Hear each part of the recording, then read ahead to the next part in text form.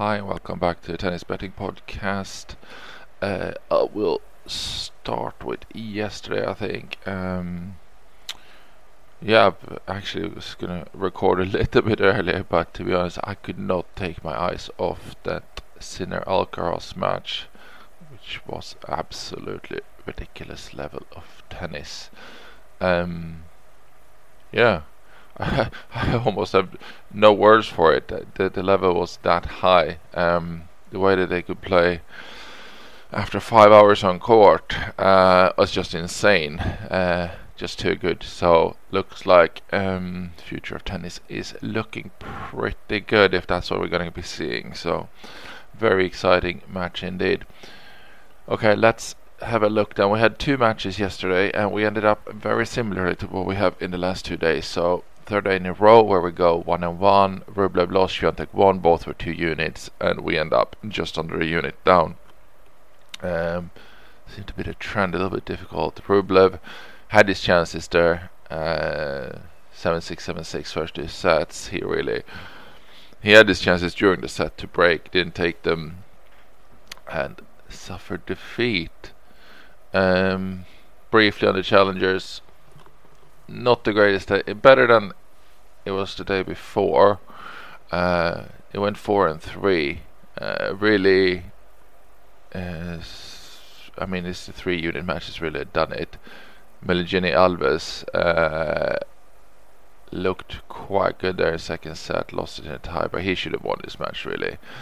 And he was 2.52. So that's quite a big swing there of almost 8 units. Same with Laura Pigossi, who I have no idea what she was up to. She should have won that match quite comfortably. I think it was 7 breaks of serve in the first set. Wasn't much better in the second. It was just all over the place, that match. So let's move on though to today. We can start with what's going on in the challengers. Let's just briefly run through those. We're starting with Ryan Peniston. This would be in France on the hard court. She's 1.88 against Maestrelli. We have him at 75%, which is 3 units on Peniston. Then we'll move to WTA Bari, where we have Sara Errani against Ciocciaretto. Errani is really good value there. 3.5 in odds plus 250. Oh, sorry, Peniston at 1.88 is minus 114, just to mention that. So Errani at 3.5 plus 250. Have her at... Oh no, she's actually underdog odds there, because she should be closer to 50-50, but she is at 3.5. So that's an underdog odds. We won't put it on the card, but it's good to know it's a 2 unit underdog price there actually. Then we'll move on to Austria, where we have 3 matches. Elias Ymer against Lucas Klein. Ymer at 1.81, which is minus 123. 71%, 2 units. Next is Seppier against Sels. Seppier is 1.43. Minus 233 for 2 units as well, 80% there. And then we got Josef Kovalik at 1.86 against Rodionov. That's minus 116. And that's 63% for the 1 unit. That's it. And now I'll move over to today's WTAs, or US Open actually, and it's 2 women's matches. Hutchinson Ruud, there's nothing there. Prices are fairly accurate, no value. In the women's though, we got Ons Jabeur against Caroline Garcia. Jabeur at 2.38, which is plus 138. We got Jabeur at 67% for 3 units.